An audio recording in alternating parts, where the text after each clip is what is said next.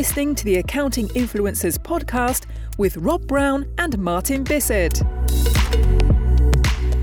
It's the Accounting Influencers podcast network with myself, Rob Brown, and Martin Bissett. We are talking about influence. This is the second in a series of bonus episodes going out to all of our 5 shows where we talk about influence as a powerful currency to get things done, both for accountants and for the vendor influencer community that serve them, that are selling to and through them. Martin, we set up influence on the last bonus episode as being really important for everybody. We're now talking about the first influencer category. This is character. Why is character so important with reputation and influence?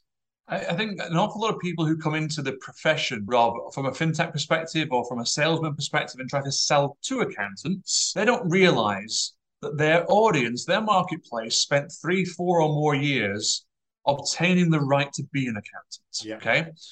If you are an accountant, then obviously you are having financial intimacy, as a colleague says, with your business clients. They won't give that trust to anybody. You've got to earn the respect for them to open up to that degree and share with you what's really going on in their businesses. So if we are talking about somebody who is selling to accountants, then when we get them coming in, I remember one time, Rob, and this is more depressing than I care to reflect upon, but I remember a LinkedIn post from a young person who posted in, maybe in their early 20s and said, great news, everybody. I just got the marketing manager's position at so-and-so and co. Now what? And we were, those of us who are old timers, we were deeply depressed that somebody who would be leading the marketing for an accounting firm had simply gone for a job, had managed to get a job because their employers didn't know what they were looking for, weren't particularly well versed in marketing. And now having got the job, that person is now publicly asking their LinkedIn connections, what should they do now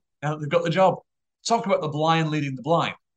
When you see people come in from a fintech perspective, they'll usually make easy faux pas, like the accounting industry, it's a profession. Or they'll say, when they're talking to an accountant, so with you and your company, it's not a company, it's a partnership. And they won't make these little discernments in what it is that they're talking to, who it is that their potential customer is. Now, that might seem like really small stuff. Who cares whether it's industry or profession? Who cares whether they called it a company and it's really a partnership? Who cares? The people who are giving you money, they're the ones who care. They won't tell you, they're too polite. They'll keep it to themselves, they'll stop answering your emails and they'll cancel your meetings. And you won't get to sell to them. Simple as that. So having the ability in your character to have done your research, to have put in the hard yards, to be likable, to be trustworthy, to be knowledgeable. This is all baseline stuff. This is all foundation lying stuff for the other 9 characteristics and skills and qualities that come thereafter. This is the stuff that's the base minimum that we need from you. And when I entered the accounting profession, notice profession, not industry. When I entered the accounting profession, I did so as a 22-year-old, as I recall, a 22-year-old upstart who was learning as fast as they possibly could. And I had to go in front of 55-year-old accounting partners and convince them that I knew more than they did about my chosen topic, and that's why they should entrust their money, investment to me to look after it for them. And my boss said to me, you're going to have to get product knowledge very, very quickly.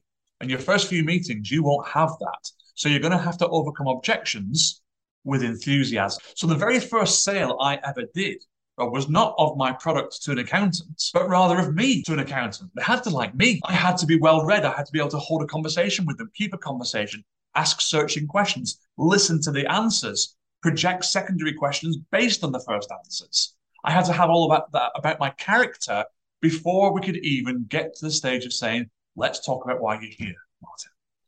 So character is critical in answering your question there, Rob. It's the absolute baseline to being taken seriously by a profession who has spent a long time being taken seriously. Yeah, we see so much hot air and hype in the accounting world, both inside the profession and the industry that serves them. So we're talking a bit about your integrity, your values, that foundational stuff, your reliability, your attitude to collaboration and relationships, you as a character. When you get that right, then influence emanates from that. So when you look at the Accounting Influencers score, this test at accountinginfluencers.com, you'll see this and 9 other categories. We'll visit competence, which is the next one on the next bonus episode.